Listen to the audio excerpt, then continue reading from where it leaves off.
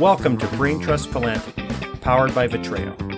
We bring you free-flowing conversations with top thought leaders in philanthropy and the nonprofit sector.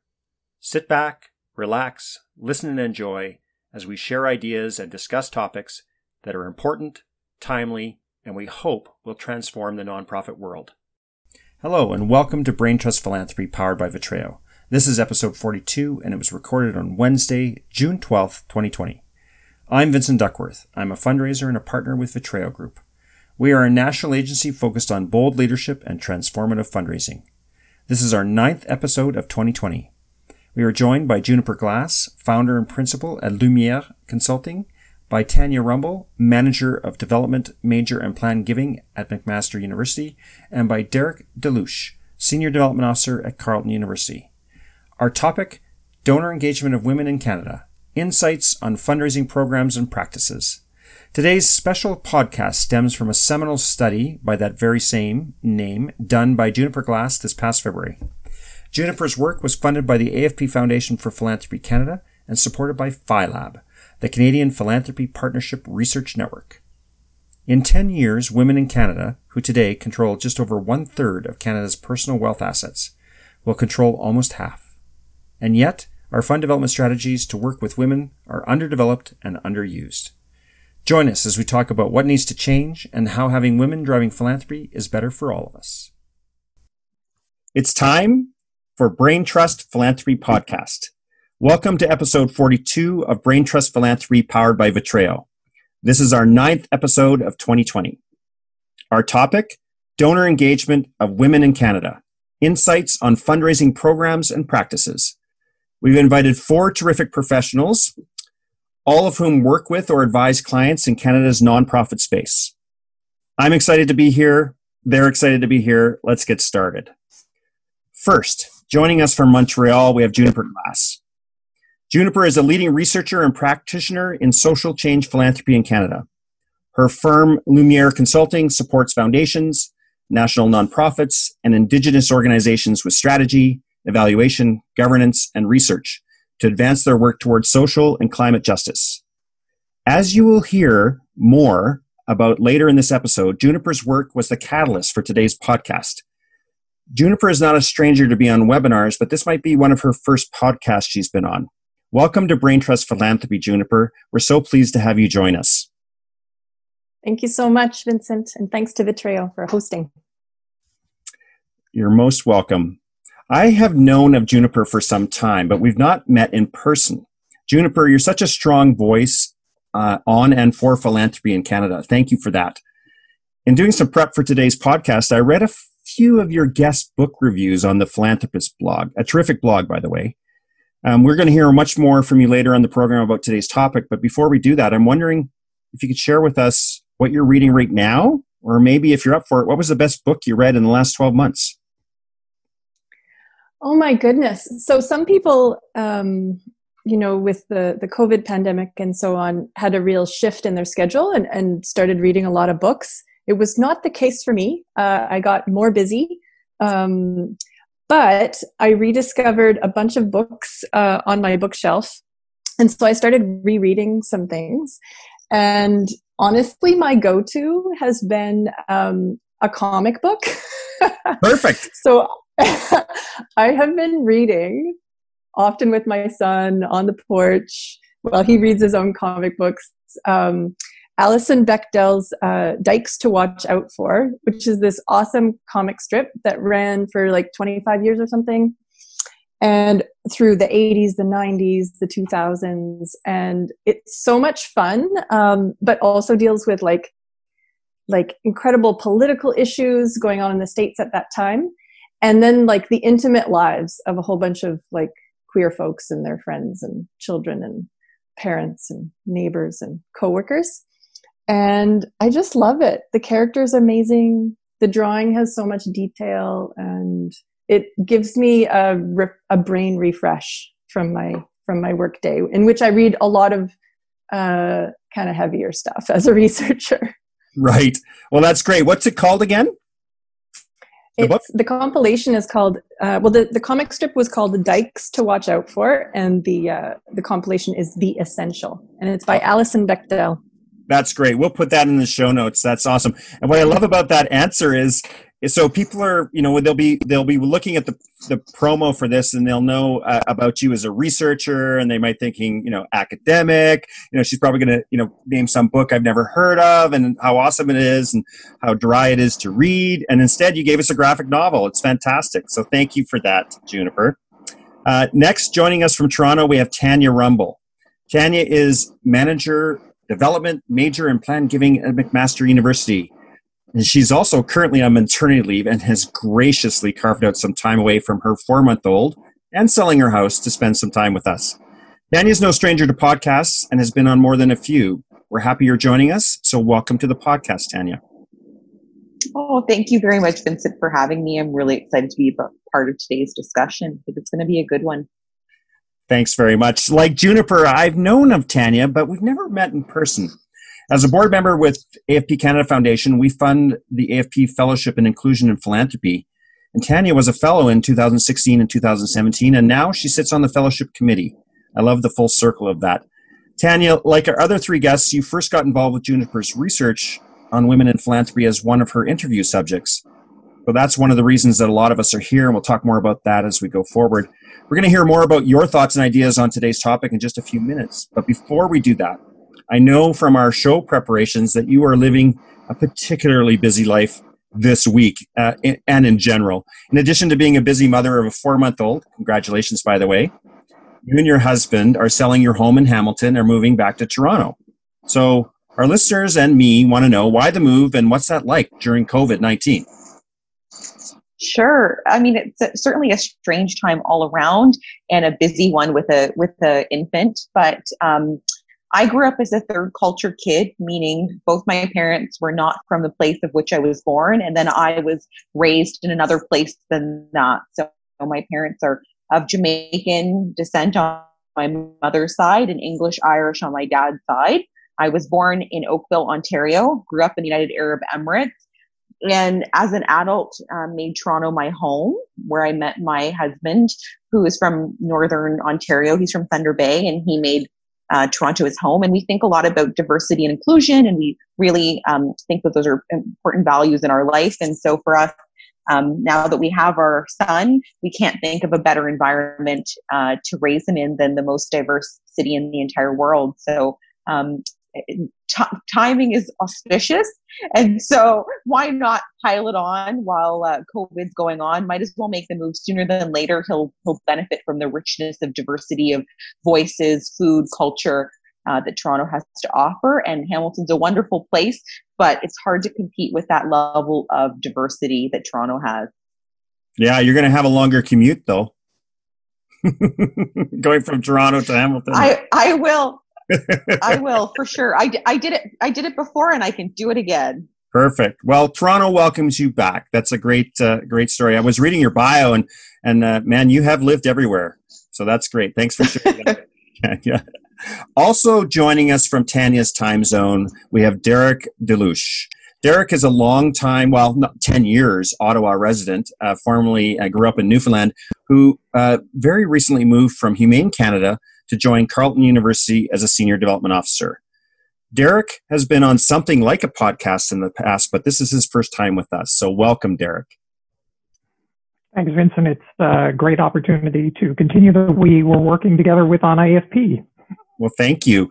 Derek and I, as he just mentioned, have known each other for a number of years. We have been chapter presidents for AFP, and we've served AFP nationally in a number of capacities. Derek, up until recently, you were a very visible and strong fundraising voice for Humane Canada, the umbrella organization for Canada's humane societies. You might not know this, but animal welfare and advocacy is very close to my heart. In fact, in our firm, when we get those clients come up, I'm the one that usually says, yeah, I'll take that one on. Derek, before we hear about how you intersected with Juniper's research, I know that within the last few weeks or maybe the last month or so, you started a new chapter in your life by joining Carleton University as one of its senior fundraisers. I'm wondering, can you share with us and our listeners what that change has been like, and what about the opportunity at Carleton excites you the most? So for me, it was an opportunity to move into an organization that's leading the charitable sector in Canada, between research, between the Masters in Philanthropy program, but also the work the team is doing. And so there was this wonderful opportunity that came up at Carleton through the leader, Jennifer Conley, to be part of her special projects team. And I'm looking at the corporate partnerships that they have across the university and the opportunity to build university-wide sponsorship and corporate investment programs. It was a piece of work that I had been doing through my previous career, and it was an opportunity, to be honest, to become strictly a fundraiser for a period of time. So for my entire career, I've always been involved in the management of organizations with fundraising as my primary responsibility, some marketing and communications. I was really looking forward to an opportunity to concentrate on that core piece I enjoy, to be a fundraiser full-time. That was my goal and my piece of work that I'd be on. Well, that's great. I know in the pre-show, Derek, you shared with me that it's interesting that the work that you do outside of the big box charities like the education and health is oftentimes a different approach to how we look at the community and the sector, and they're bringing that into Carleton with you, which is great. I noticed, in our pre-show today, we did mention something about leg wrestling. We might come back to that, but I'll leave that up to you. I don't want to put myself on the spot, but you can throw me under the bus at any time around that. So thanks for that, Derek. Finally, last but not least, we're joined by Nicole Jasnelnik. I probably butchered your name. Yesterday I got it right, but I'll try and keep it going. Nicole lives in North Burnaby, and when she has to, she travels to her offices in downtown Vancouver. And I say that because when we talked, she's quite enjoying this sort of work at home thing, which is great. Nicole is Manager Donor Services for Vancouver Foundation. I believe this might be Nicole's first time on a podcast, and we're so glad it's with us. Welcome to the podcast, Nicole. Thank you, Vincent. Yes, it's my first time, and I'm very happy and excited to be with everybody here today. Well, welcome. Like Tanya and Derek, Nicole was an interview participant for Juniper's research on women in philanthropy, and she'll correct the title of that for me later. I had not met Nicole prior to preparing for the podcast, but we did spend a few minutes together earlier this week and got to know each other a bit more. Nicole grew up in Berlin and moved to Canada a few years ago. Nicole, as part of all of us getting to know you a little bit better, would you be willing to share with us a bit about what it was like growing up in Berlin? And if I'm not mistaken, some of that time was when Berlin was still a divided city. Yes, sure. So I was 17 when the wall came down. I grew up most of my young life in East Berlin. And actually, the COVID experience kind of put me right back into my nostalgic memory lane there, because I remember very vividly lining up for basic things like food and fruit, and you just never knew when it was your turn if you actually got some of it. So very much. You get very much a taste of the COVID experience here of what it was like in East Germany. I had a happy childhood growing up there. I was taught all the values of community and caring for each other and giving back, etc. It was, of course, a very simple lifestyle. And because I was still very young, I didn't really feel the restrictions of the system. And all those I kind of learned and became more aware of once the wall came down. But the main kind of biggest experience for me was to learn that I have a whole family. My grandma had 11 siblings in West Germany, which she couldn't tell us about. So it was all of a sudden we had this massive family that I had no idea existed. And meeting them for the first time was really an interesting experience. So, I could go on and telling you about my experience in East Germany, but I think that gives you a little bit of a snapshot. Thanks, Nicole. And we did not prepare that question too much in advance. When I was thinking about it this morning, I went to myself, well, I don't know how old Nicole is. So, she could have been a child, like a toddler. So I thought I'd just roll the dice and see if she was going to tell us, but you were 17 when the wall came down. So that you had some experience. That's great. Thanks for sharing that with us. Okay, let's get started. Thank you all for joining us on this, our 42nd podcast. Today's topic, donor engagement of women in Canada, insights on fundraising programs and practices. Today's topic is also the title of a seminal study published by Juniper Glass. Juniper's work is a partnership between the AFP Foundation for Philanthropy Canada and, I'm going to hopefully get this right, PhilLab, the Canadian Philanthropy Partnership Research Network. Her study was published in February of this year, which in COVID time is like 10 years ago. As a podcaster and as a member of the foundation, I was asked by the chair of our research committee, John Gormley, if I would consider doing a special podcast to discuss and celebrate this research. It was a very easy decision. In addition to Juniper, joining us today are 3 leaders who participated in Juniper's research for this study. All of our guests are thought leaders and practitioners who regularly engage with women in philanthropy in Canada. Juniper will share with us more about her study in just a minute, but just to set the stage from Juniper's study, I paraphrase, women in Canada who in 2016 controlled just over a third of Canada's personal wealth assets will, by 2026, control almost half. And at the same time, today's fund development strategies focused on women are underused. Juniper, your findings and observations are a fantastic resource for fundraisers in Canada. A key phrase in the title of your paper is donor engagement of women. Let's start today's conversation with you. When it comes to engaging women as donors, what are we doing right? What are we doing wrong? And what should we be doing to better engage women as donors to our causes? Juniper? Thanks, Vincent. So I'll say a little bit about the research. I was curious to go a bit deeper. So women in philanthropy is a topic that probably all of us have attended some sort of panel on or webinar over the years. It's become more and more popular, but I wanted to go more in depth than I found those conversations were going. And also to be a bit more practical and say, well, how are nonprofits in Canada doing the donor engagement of women, if at all? And so I did a few things. I searched for examples. So there's, I think, about 70 or more examples that I found of specific programs around women at different nonprofits in Canada. Looked at what were their characteristics, how were they doing it, what domains were they working in, and so on, issue areas. But the most important thing was that I talked to a whole bunch of fundraisers. I also talked to a few major donors who are women, and got to scratch below the surface. So what was working well, what wasn't, what were the key challenges.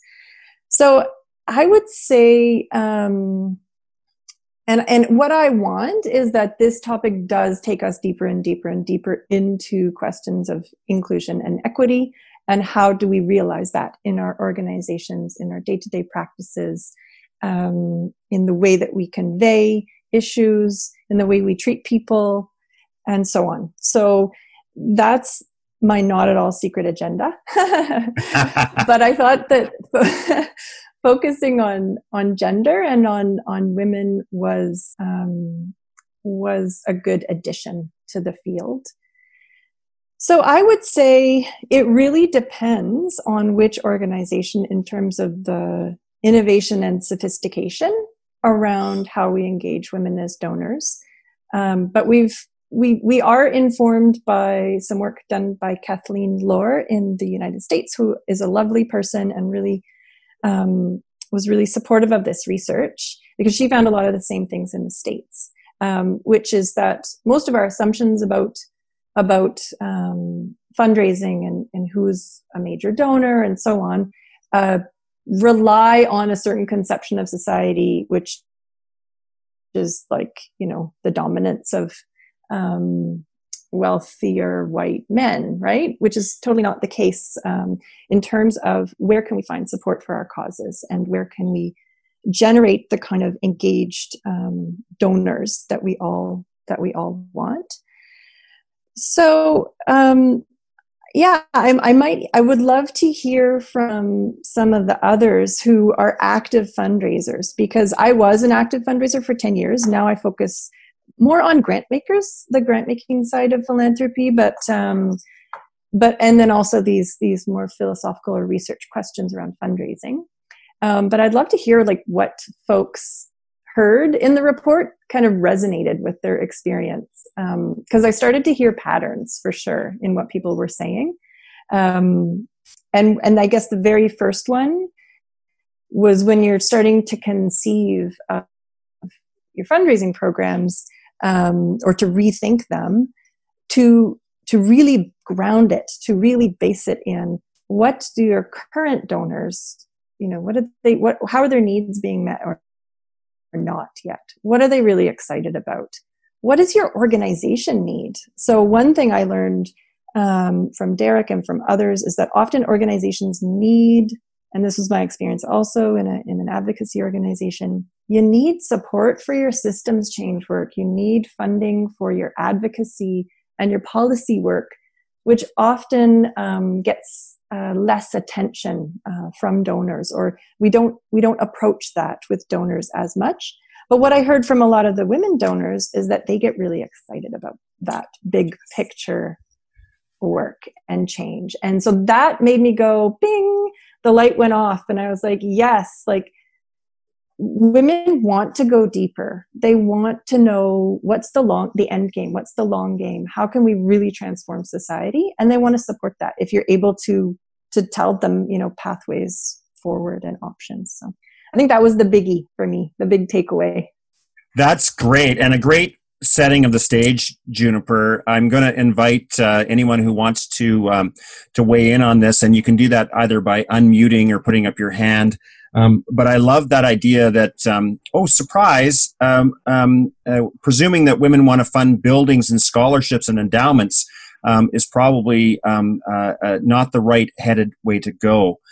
So, Derek, I noticed that you unmuted, and maybe you wanted to weigh in with a thought or two based on that, and I'll bring the rest of you in as you will. Derek. Yeah, so Juniper hit on exactly why our Giving Circle at Humane Canada was one of our most successful fundraising avenues over the last 2 years, because as we started to look, and for me, establishing Giving Circles at first United Way Ottawa and then Humane Canada was data-driven. I didn't come at it from the point of view of the old style fundraising where we all knew when I was, first started that the woman made the decisions in the family unit. So that, the common thing that people say was the husband might write the check, but the wife was the one who made the decision. Well, that was an old view that didn't really take into account that women themselves were significant donors and that philanthropy was their aim. So when we got into the data at both organizations, we saw that the female demographic were the ones who were investing at a significant level, but weren't the ones getting stewarded, but they were the ones who were also engaging as volunteers. They were engaging on multiple fronts, especially at Humane Canada, the policy angle, the long-term change, the fact that they wanted to be engaged in a way that was more about making this concrete shift in what was happening in our country was part of that data we looked at. So we saw that women in leadership positions across the animal welfare movement, we saw women as our major donors, not from the amount they were donating at the time because we hadn't asked them to be leadership donors, but then also we saw them as the people who were on our social media and who were behind every effort we had to reach the federal government to try to change the laws. From the report Juniper did, one of the things that really strikes me that was important is that they want to be well informed. So we saw that every step of the way, that being well informed meant they were part of our First to Know family, that they were actually ingrained in the organization, that you established volunteer and advocacy opportunities, that you didn't take their donation for granted. We obviously had some donors who said, well, look, I just want to support. I know you're doing good work. But how we grew the Women's Giving Society was by actually spending the time to establish the relationship with our CEO, to establish the reporting, to make them well informed for that big picture, as you mentioned, Juniper, that long game and the end game, which was our challenge. The reason we went in that direction is the average direct mail donor, our person who saw us on social media giving anywhere from $25 to $100, were not understanding the long-term nature of many of the gains we had to make in animal welfare. So I think those are all parts that really speak to me about Juniper's report, the interviews she conducted, and even what she's saying today, that I can say absolutely resonate, and I still see it with COVID-19 and the fact that the Women in Philanthropy are Women for Humane Canada, and at United Way, the group I touched base with there as well. The women that became donors, that invested so much into the organization, when they are well informed about how your organization is doing and what it's doing, they have retained, for the most part, not only their leadership donation, but have made other gifts and brought in other gifts right now during this situation. Thanks for that, Derek. That's a great a takeaway from the report. I'm wondering if I can call on, I see Tanya's unmuted, and Nicole, when I call on you, you might want to think about just sharing with us, for the listening audience, you can help all of us by telling them what a giving circle is. Derek, we could get you to do that too, but I'm just going to get Nicole to do that later. First to you, Tanya. Sure. I have somewhat less experience than Nicole and Derek with giving circles, although at Heart and Stroke Foundation, we had something called the Heart Truth Campaign, the Red Dress Campaign, which many of you may remember from a number of years back. And we use that as a way of engaging some younger female philanthropists.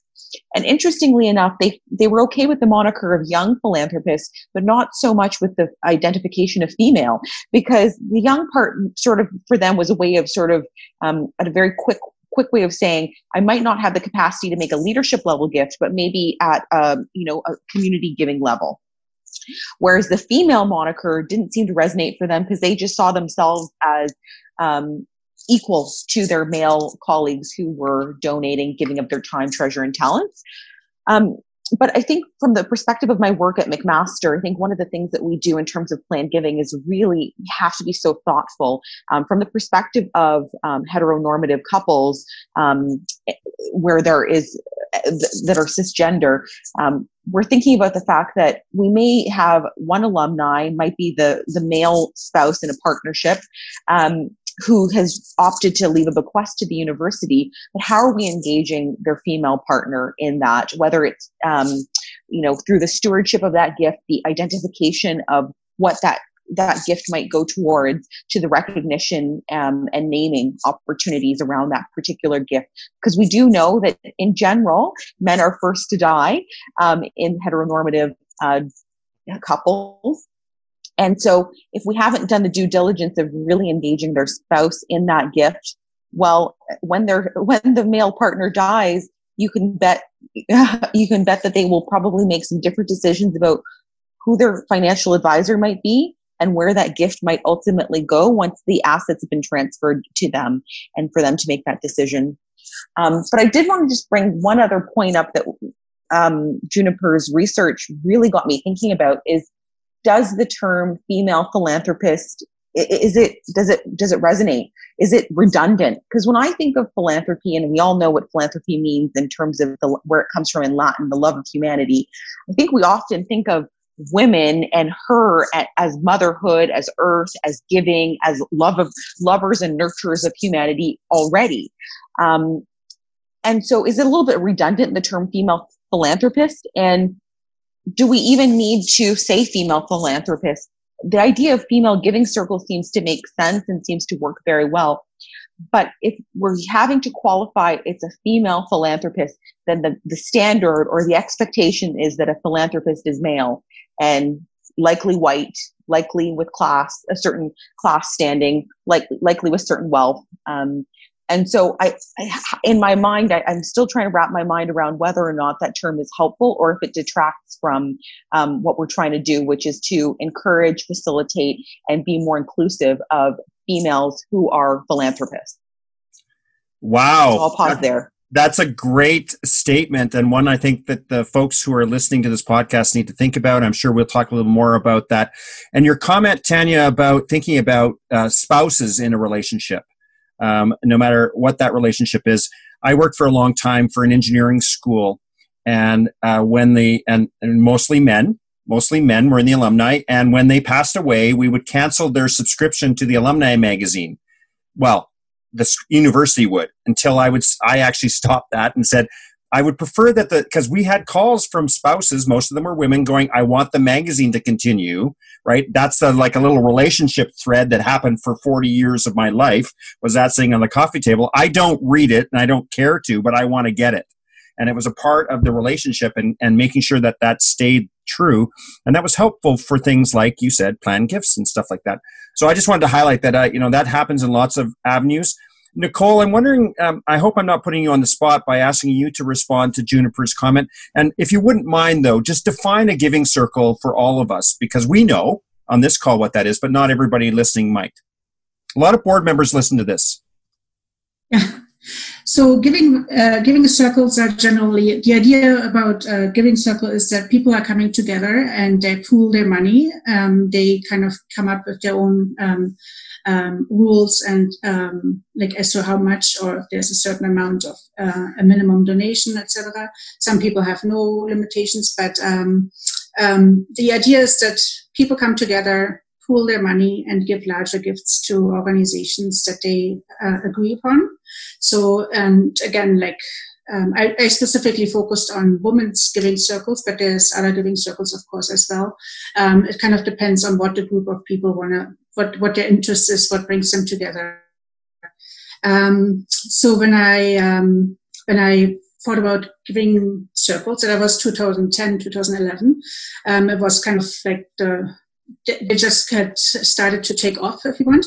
And I thought, I just loved the idea of bringing people together, and looked at what would work for Vancouver Foundation. And we have our granting model is that we have an advisory committee, peer-reviewed application processes, and at those meetings, we often invite some of our donors, but of course, there's only a couple of seats in the room. So, but I noticed that whenever we invited a donor to that meeting, they came out with a whole new knowledge and experience and a deeper understanding of how we grant to the community.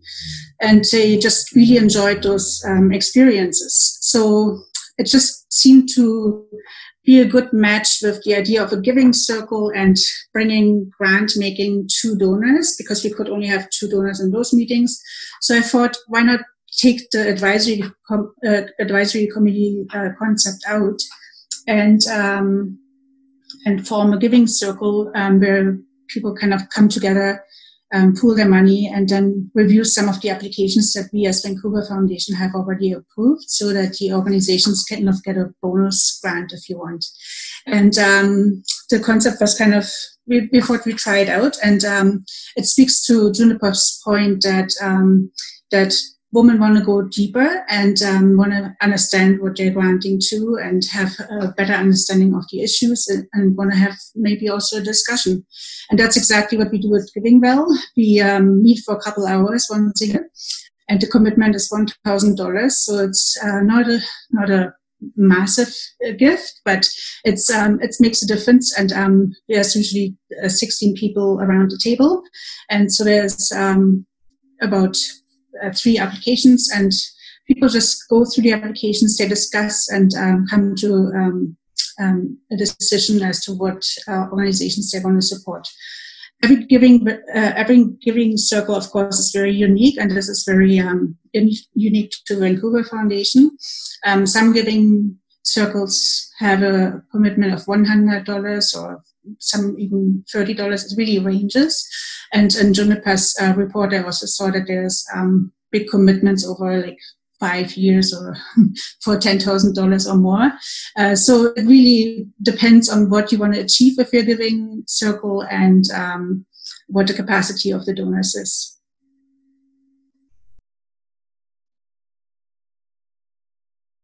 Still muted. Thank you for that, Nicole. I was muted there. Sorry, folks. A couple things came up in this conversation. I want to turn it back to you, Juniper, for a second to respond to some of that. And you may have your own notes in there, but we can circle back to a couple of things later on if we'd like. But the idea of female philanthropists being redundant as a term is a really interesting conversation. And my other one is, do giving circles work better Like, are they a really great engagement vehicle for women in particular? I asked that question because I've heard about them, and I read in the report, and I saw that. And my wife is a member of the United Way Giving Circle, and that's about her. Like, she's very philanthropic, but that's the most public thing she gets involved with, is with the United Way Giving Circle. And it seems to, and it's the Women's Giving Circle. So, Juniper, I don't want to keep talking. I want to turn it to you. What are your thoughts based on what you've heard so far?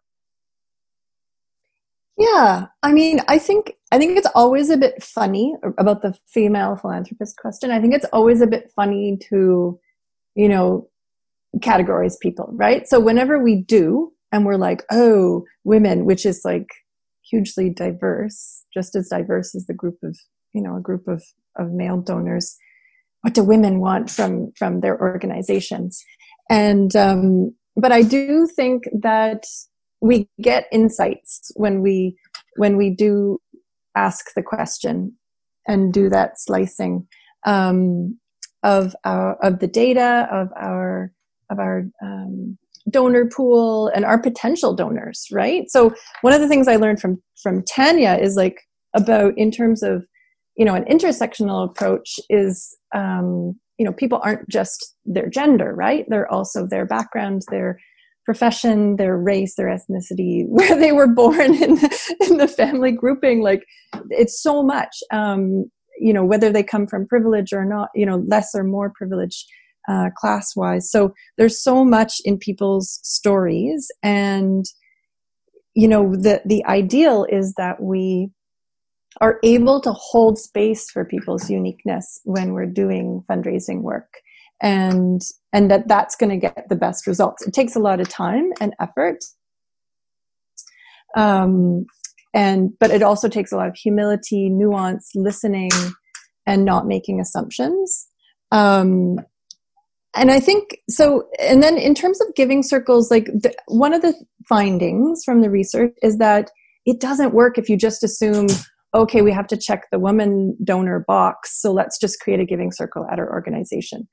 Folks who do that tend to run into difficulties. You have to put in more thought. You have to take your time. You have to assess and engage some women donors who are already engaged in your organization to think it all through, to make sure that that's the best fit, because it might not be, even to advance your organizational goals, that might not be the best fit. And it can take a lot of human resources.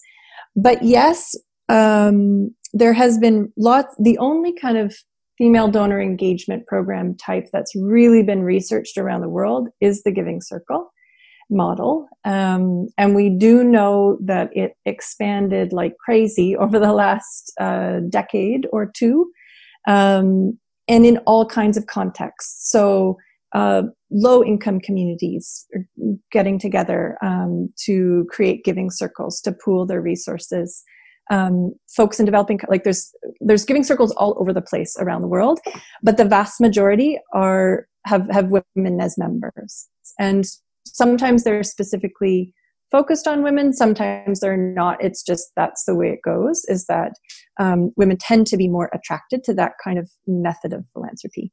So that's a few responses. I think one of the other things I found really interesting about the Vancouver Foundation work and Nicole's work is that even though it doesn't sound like a lot of, funds for a community foundation or for an organization that is engaging donors on many different issues, this was a way to bring them closer to the foundation so that this is probably not the end of their engagement, the Women's Circle, that they now deepen their trust of the organization overall, and it may lead down the line to bigger gifts, to giving in different issue areas, and so on.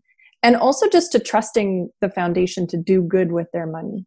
So I found that really interesting. I believe in the Community Foundation movement and the United Way movements. I think they're really amazing model and do so much for our communities. So that I found really useful, that there are added benefits beyond, once or twice a year getting together and pooling their money for a few grantees, that there's added ripple effects and benefits.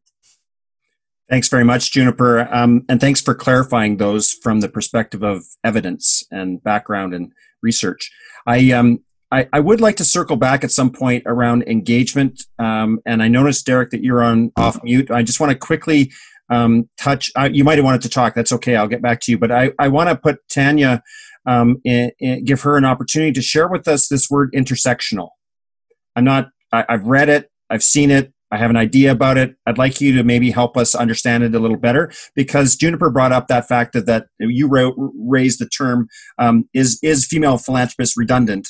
And then Juniper talked about how you had sort of shared with her those other dimensions. So if you're able to share a little bit more about what intersectionality or intersectional means, that would be awesome.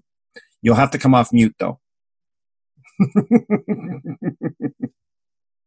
So for me, intersectional, I think, is a way of looking at a person in a very holistic way and thinking about not just one of the dimensions of their personality or their traits, those inherent qualities that they hold, whether it's their gender expression, whether it's their sexual orientation, whether it's their religious or spiritual views, their class, their lots of other things, race, their ability or any disability, nationality, status in terms of, are they a refugee? Are they a migrant? Are they a citizen? Are they a permanent resident? And I think it's a way of really combining all of those things to really look at how a person, their social location and where they fit in society based on all of those factors. We're not just female philanthropists. We might be racialized. We might be queer. We might have some form of disability or neurodiversity. So to me, I think that that's absolutely critical to the conversation. And Juniper expressed that quite thoroughly, I think, in her research in terms of how intersectionality plays a role, because great to have this concept of bringing women in and deepening that relationship with an organization, but what women are those? And are we really engaging all women? And what other barriers do we potentially put up by accident when we think about we need to deepen our relationship with female philanthropists or female identifying individuals who want to donate or give to our organization or already do? Well, when we define who that woman is, have we left anyone out, and have we made it difficult for other female identifying women to be a part of that work as well? I hope that was clear. It was. I'm going to push one more step, and it might be a push too far. How would we make that practical? What would be a great way to, an example of engagement that would be respectful and hold space for intersectionality? And we might not have the answers here today. We don't have to have those answers, and I don't want to put anyone on the spot. But if we think about that, what would be if someone's listening and going, "Well, how do I make that work in my organization?" I think on a very basic level, I'm happy to answer that. And I think Nicole, Derek, and Juniper will have lots of thoughts on this as well. But on a sort of a very basic rote example, how do we capture data around donors and their spouses or potential family members in our database? Do we have ability to identify someone who is non-binary? Do we have the ability to identify a spouse that isn't of the opposite gender from that individual? That's at a very basic level. How do we capture donor data, and how do we send out that information when we request donor information in a way that's truly inclusive?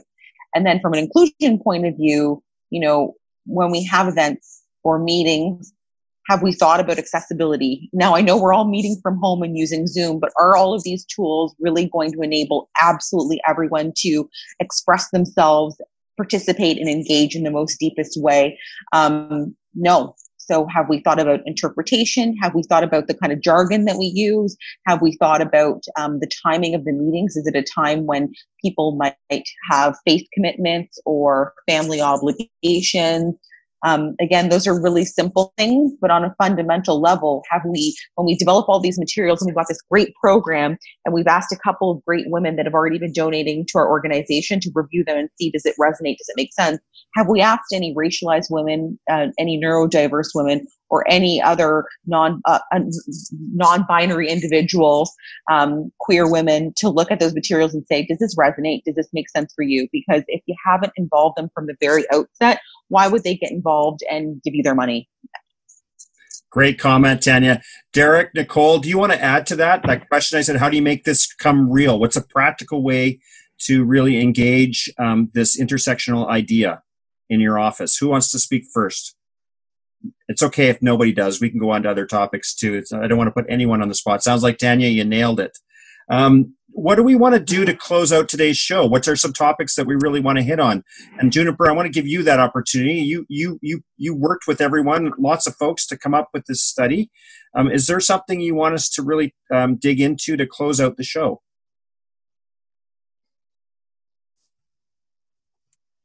Gosh, I think I put you on the spot.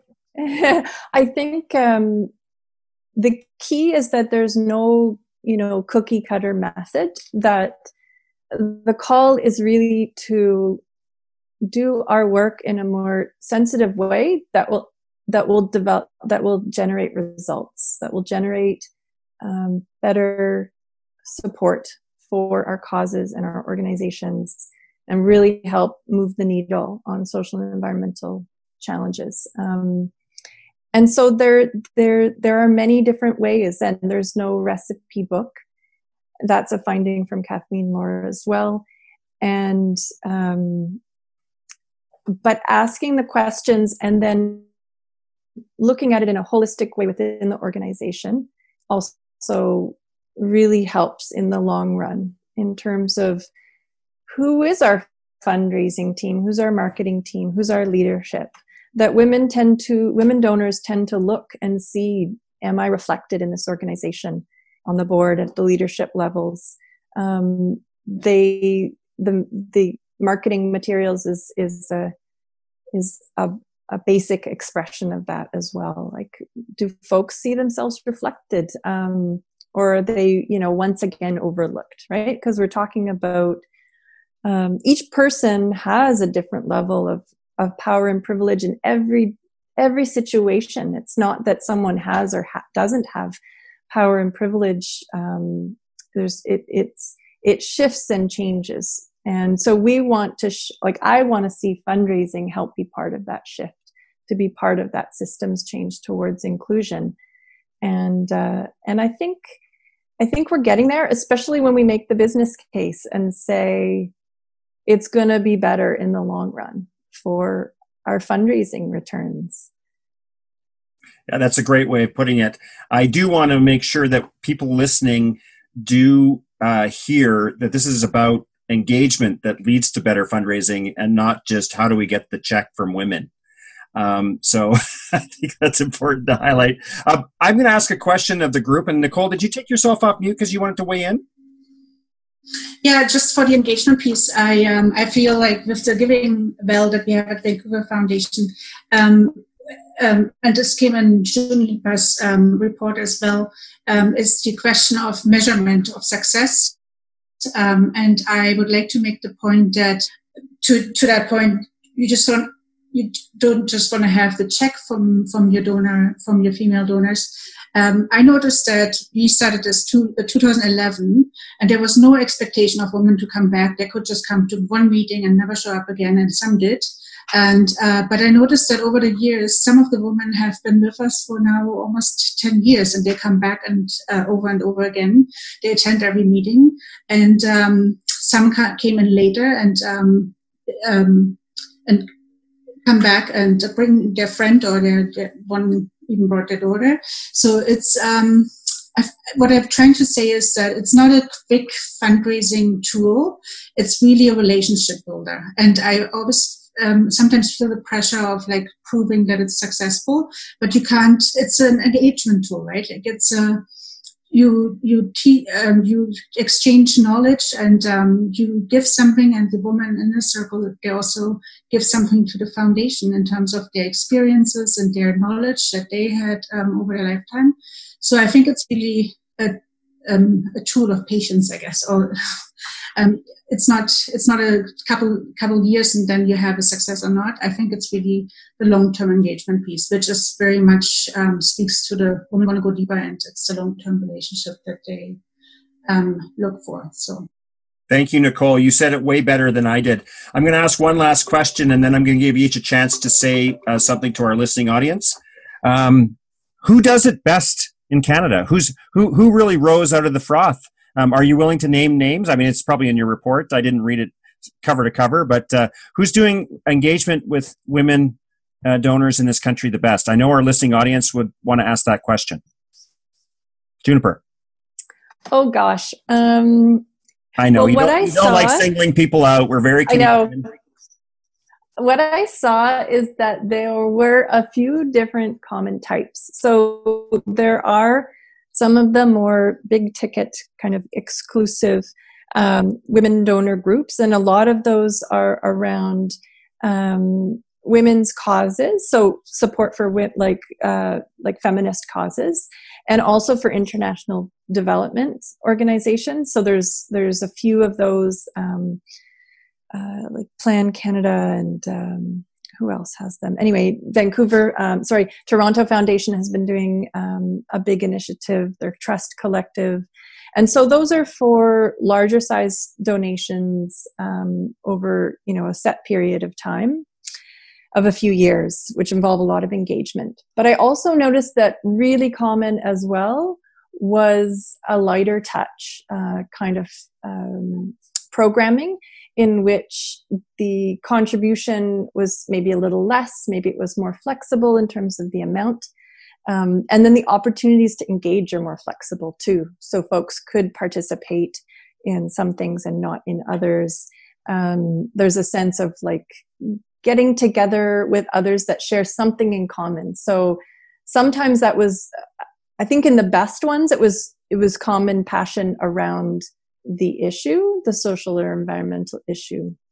But sometimes it was just wanting to expand networks and feel a sense of community broadly. And so, I mean, both work. There were other models as well, but those I think were the most common in terms of women donor engagement. And then the final thing I would say is that some leading organizations, mostly feminist organizations or the women's funds, are taking a very holistic approach. And so they will have what in the international development world, it's called gender mainstreaming. So it's where you incorporate a gender analysis into who you hire, how your database works, what information you track, how you analyze and speak about issues, and so on. So it's quite holistic. Your governance, your decision-making flows. And so there's many fewer nonprofits that are doing a full kind of gender-based analysis and approach to their work. But I think that has a lot of potential and is important. So yeah, I can't name too many names, but it's all good. You gave us that's what I observed. You gave us the archetypes, Juniper, which was great. Yeah. And you also taught me a new word, gender mainstreaming. I'm going to look into that afterwards. Clearly, I'm out of touch. And so I'm going to pay attention to that. So I want to thank all of you. I'm never surprised, but I'm always a little sad that we can't, completely cover all the great things on a particular topic. But this is a big topic. They are all big topics, and we'd love to have you all come back. And I want to thank all of you for coming. Juniper and Tanya and Nicole and Derek, I really appreciate you all taking the time to be with us today. Before we go, I like to give our guests a chance to have their own last word, to say whatever they want, to promote or talk about things. The only thing I ask you to keep in mind is that, this is going to be put out in August. So if you talk about something in July, they'll have to be time travelers to get there. So what we need to do is think about if you're talking about that stuff. So I'm going to start with you first, Nicole. What do you want our listening audience to remember or hear or know about what you're doing? You can tell them how to reach you if you want. Sorry, I can tell them. You can tell them how to reach you if you want. Okay. Yeah, so if you Google Vancouver Foundation Giving Well, I'm happy to chat with you about our experiences and and how we built the circle. And this year, I'm not sure if we have a virtual giving circle in the fall, but I'm sure that next year, hopefully everything is back to normal and then we can meet in person again. I actually, I'm not sure if this year something will happen, but in any case, give me a call or an email and I'm happy to chat more. Thanks very much, Nicole. Derek, you're up next. What do you want our audience to listen to or hear or remember? Well, knowing that the audience is more just fundraising professionals, those involved in organizations, I want them to know that this is strategy, that everything we've been talking about is about your organization, that holistic look at what you're doing. And investing in your fundraising professionals is one of those ways that you make strategy happen. So Juniper's research was sponsored by the Association of Fundraising Professionals Foundation in Canada. And I'm a member of that organization, have been a past president. And I think it's very important that people make that investment to ensure that the fundraise staff and those who are within the organization have access to not only the data, but the research and the guidance and the education that's available to help you decide how to build pieces like this into your strategy and make it a whole organization piece. At Carleton University, one of the things we have is we were Canada's first Masters of Philanthropy and Non-for-Profit Leadership. If you Google carleton.ca and go onto the Masters in Philanthropy and Not-for-Profit Leadership, you'll see all of the courses and the discussions and the seminars and webinars that you can take that will actually help you understand how to build strategy. Fundraising is a very professionalized industry these days. Dr. Phillips at Carleton University is currently engaged in a survey that's focusing on the charitable sector as it's important to the Canadian economy, but on philanthropy in times of crisis, looking at the vulnerability and the resilience in Canada's charitable sector. Coming out of the COVID-19 crisis, we need to redevelop philanthropy. Is going to look different. Fundraising is going to look different from a professional point of view. So my plug today is invest in your fundraising team, invest in the Association of Fundraising Professionals in that master's work. By investing in your team, you will build strategy. You will ensure that your fundraising goes forward in a way that respects relationships and builds your own financial resiliency. Thanks, Derek. I appreciate that. I also love the color of your walls. A lovely shade of yellow, it looks like. I'm loving it. Tanya, you're up next. Yes, I echo that. Very sunny, Derek. Yes. I think for me, the conversation is wonderful, and I think Juniper's really advanced some very, very important work in the Canadian context, and we're thankful to have actual Canadian data because we're often grappling with, well, in the United States, we've got this. It's probably the same in Canada. It's great to actually have a body of work that looks at the Canadian experience because we have our differences from the US. And I think one of those big differences is our relationship with and to our Indigenous communities across this country, which I think looks very different than in the United States context. So again, for me, it harkens back to the idea of intersectionality that, don't let Juniper's work just be research that you sort of read, oh, really interesting, and let's put that away. Let's actually think about how we can put that into practice, because honestly, it's at our peril if we don't. If we're not looking at women in general, we're missing more than 50% of our donor base. And if we're not looking at women from an intersectional point of view, we're really not going to have very inclusive practices. And very soon, especially in our major centers where there is so much diversity, we will be missing out on even more than 50% of our opportunity because we're not truly engaging people in a way that meets them where they're at. I think for me, I'm heartened by the fact that through COVID, we're seeing organizations that have done well are the ones that already were prepared for their staff and their donors to bring their whole selves to the organization, because we're expecting people to work under such constrained environments, taking care of loved ones, educating their children at the same time, managing, a challenging pandemic environment. And so the organizations that have figured out how to let people bring their whole selves to work, I think are the organizations that will succeed from the point of view of engaging in a truly inclusive and equitable way. And so those who are struggling to figure out how to have people work remotely and to have trust and to bring their teams together, I think they need to think about how that will translate to how they're going to be able to implement this kind of work and truly engage people more broadly. So just grateful to be a part of this. Nothing specific for me to plug. I did some interesting writing with Marianne Kerr, and we wrote a couple of articles in Hillborn Charity e-News recently called Looking Back to Create a New Future, parts 1, 2, and 3. And the third is the final installment, and it's on governance. So again, that's something that's going to be available, and would be very pleased for folks to read that and to engage with this topic of democratization of philanthropy with me on LinkedIn or on Twitter at RUMBLE, which is my last name, Rumble, and then TH for Tanya Hanna. I'm really passionate about democratization of philanthropy, both internally, organizations being truly equitable, and then externally, how do we engage folks in inclusive and diverse and dynamic ways. So thank you, Vincent, for inviting me. Well, thank you, Tanya. And thank you for being so light in your comments. I mean, nothing deep there at all. Actually, it's so awesome to hear you talk about the writing. It's the whole selves at work. I love that term, bringing your whole selves. I think we're all living with that. We're like, Juniper, we watched your son walk through the screen, and that's okay. That's okay. Although you did do the SWAT.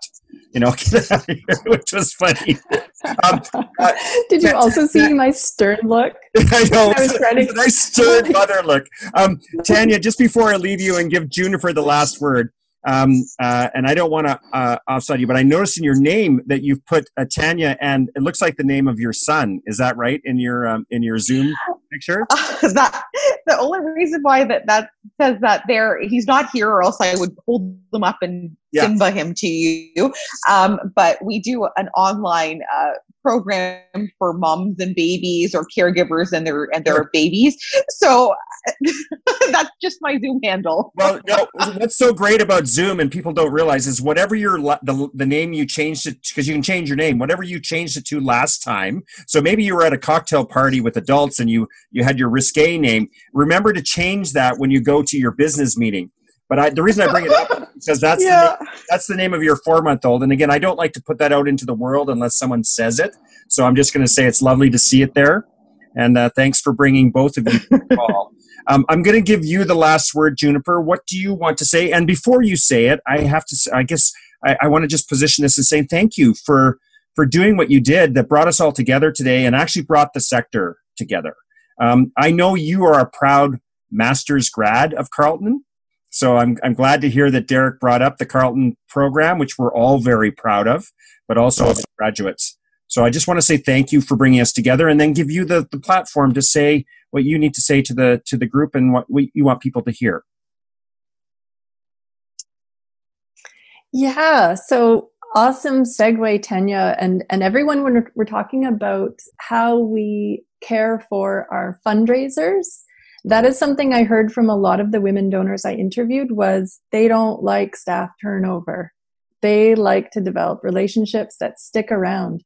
And then what I heard from some of the organizations was that they felt a big part of their success was how they had a sense of collaboration on their fundraising team. People wanted to stick around. They were able to bring their whole selves to work, and so on.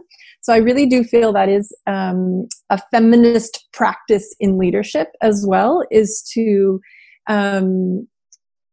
create that space and those family-friendly practices. Not that all women have families, but it's like those practices make a big difference and keep people on your team. And donors want to keep their relationships with their fundraising contacts at the organization. So definitely on the professional development. Yes, I am a proud, I was part of the very first cohort of the Masters in Philanthropy and Nonprofit Leadership at Carleton. And it was a great way to take a step back and to think more deeply about my work as a fundraiser, someone trying to work for systemic change. and deepened my interest in these questions about the flow of funds, because money is energy. It's a really important part of our systems change, our social change work. And the only thing I would plug, well, if folks want to get in touch with me, my website is lumiereconsulting.ca. Lumiere, like the French word for light. And then I'm also, inspired by this research, going to co-facilitate with a group called the Systems Sanctuary for folks who are working on systems change or who want to learn more about it. And so we're doing a cohort just for fundraisers who want to continue to explore these issues of how do we bring our values of equity and inclusion to work, how as women or as non-binary fundraisers do we be our full selves, how can we influence our organizations and the systems in which we work to be more inclusive. So you can find out about that at the systemsanctuary.com, and that'll start in September and run for I think 6 months. So it should be great fun, a deep kind of peer learning and professional development practice. And thanks so everyone for your engagement. I think the last thing I wanted to plug was the awesome AFP Toronto sponsored, I believe, but maybe it was broader than that. The Black Women Fundraisers writing about their experiences and reflections, called the Our Right to Heal Project. So you can Google Our Right to Heal and listen and read. So I think as white people, we always have to make extra effort to seek out other voices and to be humble and listen and take it in. So thanks, everybody. Thanks, Juniper. Thanks, Derek. Thanks, Nicole. And thanks, Tanya, and your little one. I love that you ended on that comment, Juniper. It's an important time for us to do that and be more sensitive. And we're also, as white people, looking for advice on how better to do that. So thank you for that. I know that was one pointer that way. I want to say that with that, our gift of another Brain Trust Philanthropy powered by Vitreo has been committed. Well, that's about it for this episode of Brain Trust Philanthropy. I hope you will join us later this month when we are planning on doing a rescheduled live Zoom podcast in partnership with AFP Edmonton. Stay tuned for an updated guest list. Until then, take care, stay safe, and stay sane. We look forward to talking with you soon. Brain Trust Philanthropy is powered by Vitreo and is produced by Nicole Nardi, Katja Asselmanning, and me, Vincent Duckworth. Brain Trust Philanthropy is produced in beautiful downtown Calgary, Alberta. Follow our show and engage with fellow listeners on Twitter at Vitreo Group. That's @VITREO Group. You can listen and subscribe to Brain Trust Philanthropy on iTunes, Google Play, Spotify, or by visiting our website, vitreogroup.ca. Wishing all of you success in your mission, peace in your lives, and hope in your hearts. I'm Vincent Duckworth.